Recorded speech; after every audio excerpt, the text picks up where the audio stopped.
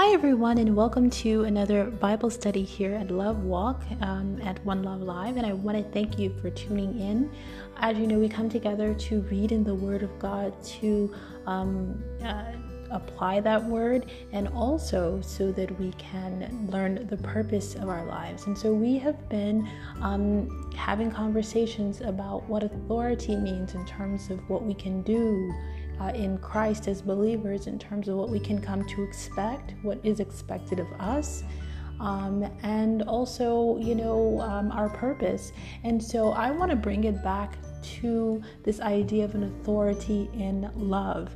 And as you know, this is Love Walk, so we talk about love often in terms of how it informs our walk with God, how it informs our walk with others. And so we're going to have that conversation today. I hope that you will see that there is an authority in love, and that there is so much that we can do with the authority that God has given us. So I want you to go ahead and grab your Bible. We're going to read in Matthew chapter 16. It's going to be verse 18 to 19. That's our anchor text. It's Matthew chapter 16, verse 18 to 19. And so I'll go ahead and get started. And I say also unto thee that thou art Peter, and upon this rock I will build my church, and the gates of hell shall not prevail against it. And I will give unto you the keys of the kingdom of heaven. And whatsoever you shall bind on earth shall be bound in heaven, and whatsoever you shall loose on earth shall be loosed in heaven.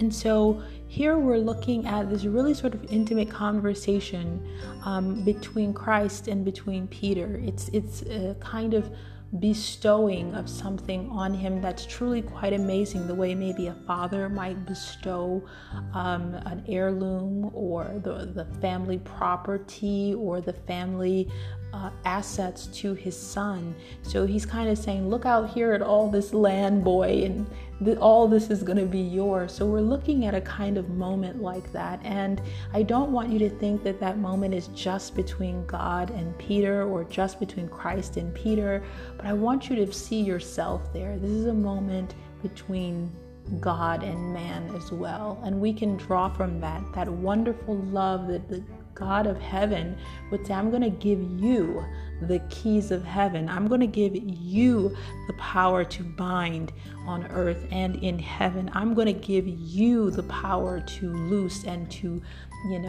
cast out and to perform miracles. This is an authority we absolutely need to understand. God is giving authority, and he's setting rank when he's having this conversation with Peter. This is not to say Peter is more important than anyone. He simply has a different set of functions, the way chess pieces have different capacities and moves in certain ways. And so I think that chess is a great way to understand, your purpose. This is a great way to understand it, and not to covet another person's purpose. God gives us purpose based on how he loves us, how he's created us, and what he wants us to do in the earth. And it's a set of rank. It's a power structure here, a power dynamic that he's given out of his great and enduring love and all-knowing capacity. So if you are a rock, you cannot hope to move in the same way. If you're a rook in chess, in the game of chess, if we go back to that analogy, you cannot hope to move in the same way as a knight or as a bishop does in a chess game. In fact, chess shows us how God has set up things. God has a rank too, and he has purpose in the earth to achieve his goal. God not only gives us rank and power, he gives us jurisdiction. There are certain things that the queen can do that the rook can't do, that the bishop can do, or that the pawn can do. So we cannot operate in anything if we don't know that he's given it to us, or we don't know how it works.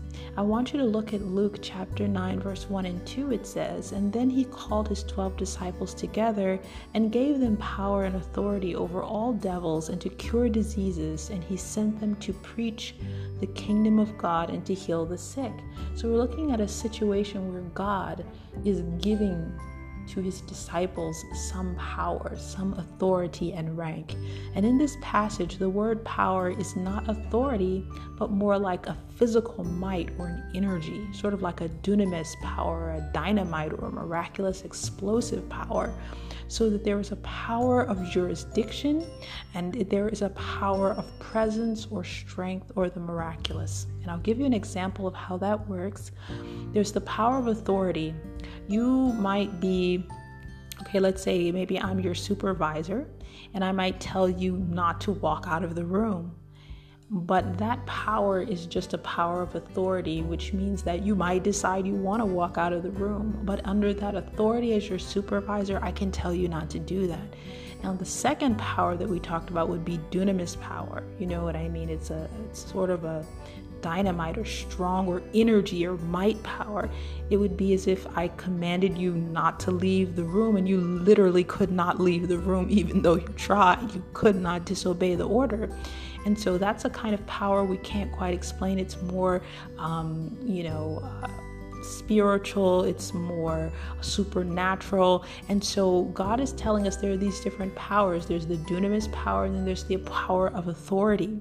And so I just want you to understand that power, that might, that has the capacity to suspend strength is something also that he gives. And this kind of power is used to describe John the Baptist. And we see this in Acts chapter 4, verse 7.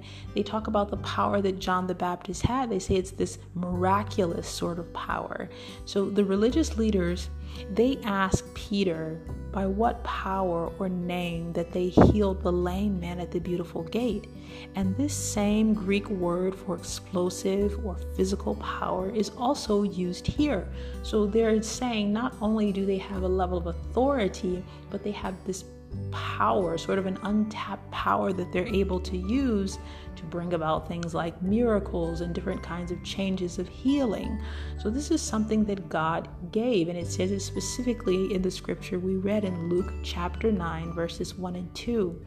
I want you to look now at John chapter 1, verse 12 and 14. It says, "But as many as received him, to them gave he power to become the sons of God, even to them that believed on his name, which were born not of blood, nor of the will of the flesh, nor of the will of man, but of God. And the Word was made flesh and dwelt among us, and we beheld his glory, the glory as of the only begotten of the Father, full of grace and truth." Now, that's really an interesting statement that he's making there about God, about becoming a son of God and power. It's saying he is giving a power to them because they received him.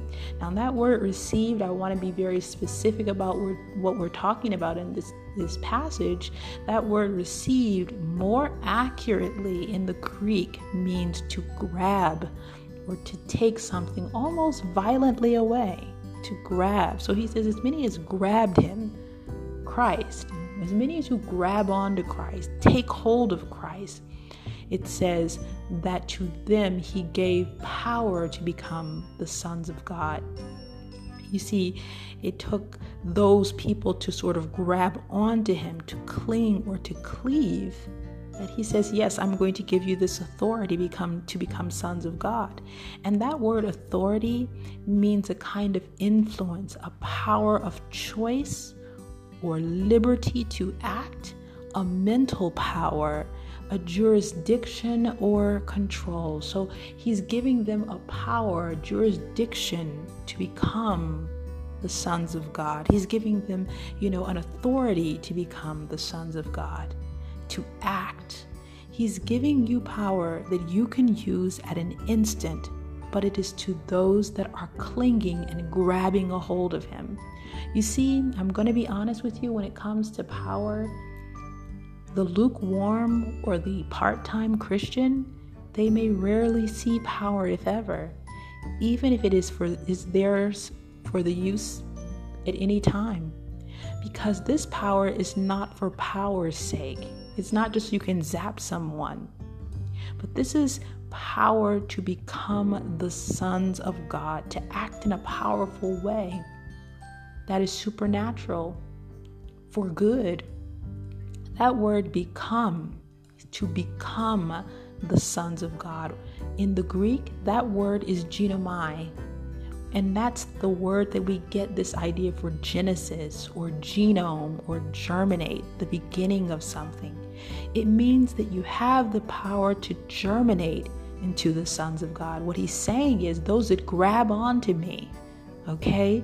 Not those lukewarm ones, but those that grab onto me, okay? He gives them the power to germinate into the sons of God. But this is qualified by faith, and we can read that when we move down in that very set of scriptures that we read.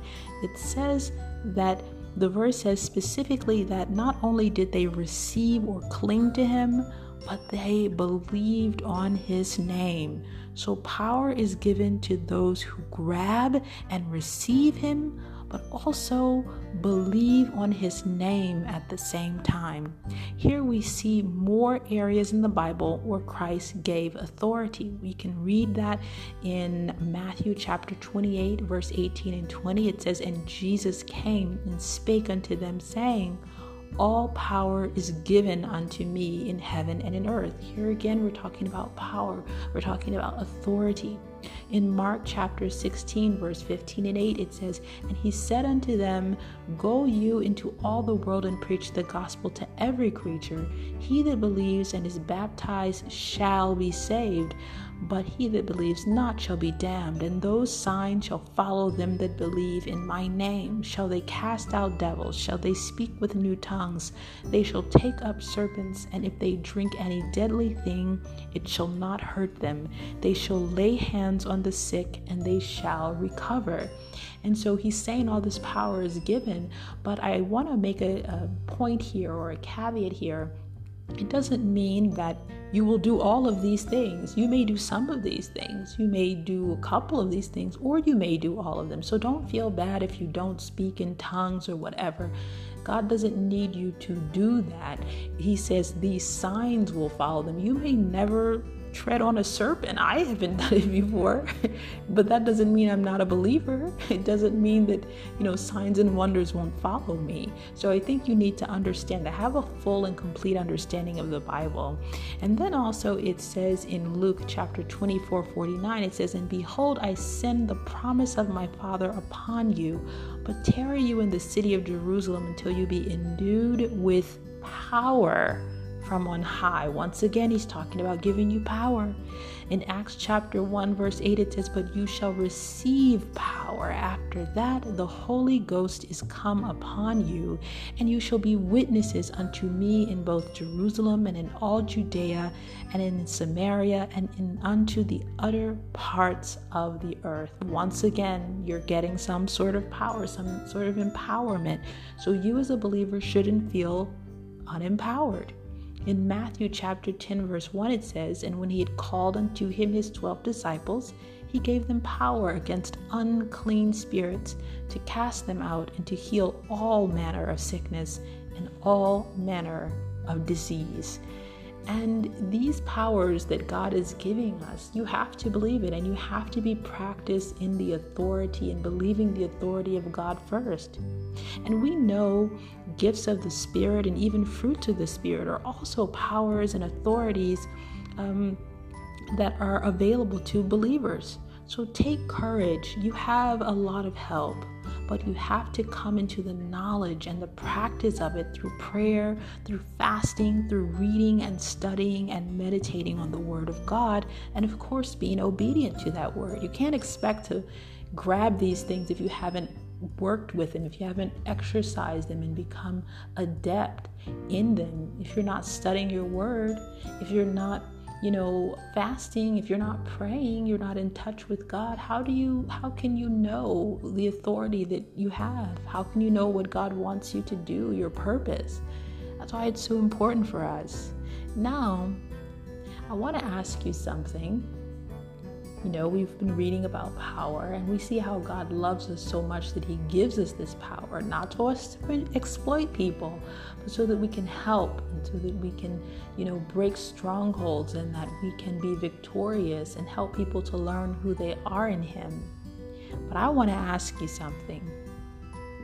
If God gave you the power to do anything, I mean absolutely anything, this very moment, what is the first thing that comes to mind that you would do?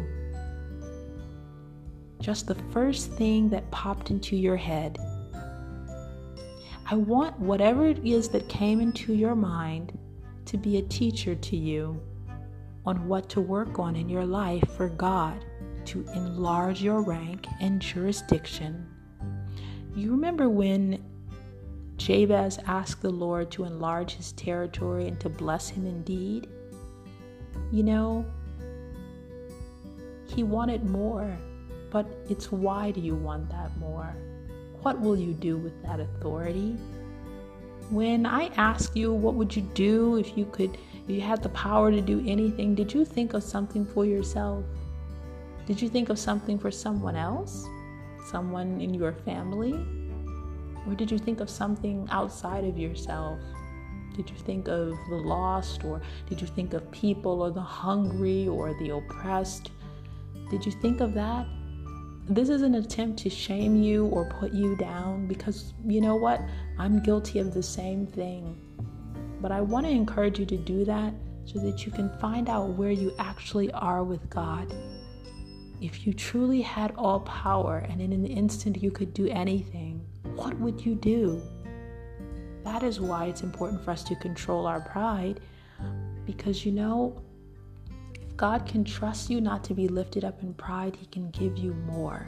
And I'm not just talking about material things. I'm talking about more territory, more jurisdiction. Jabez didn't just ask for God to bless him. He said, enlarge my territory. And praying that prayer isn't just about enlarging your land. It's about enlarging your influence. Can you handle the power of influence to do and to say and to be what is right before God for the benefit of mankind and for the furtherance of God's purpose? These are the things that we have to ask. Will you use God's purpose to bless people or to oppress them? What will you do with the power that you have? These are important questions that we have to ask. To know that God has, through His love, given us power, but to know that He wants us to temper that power with love, working for the good of mankind and God's will. I pray that God gives you revelation on the power that He's given you, and that you endeavor at every moment to do good with it. God bless you. Bye.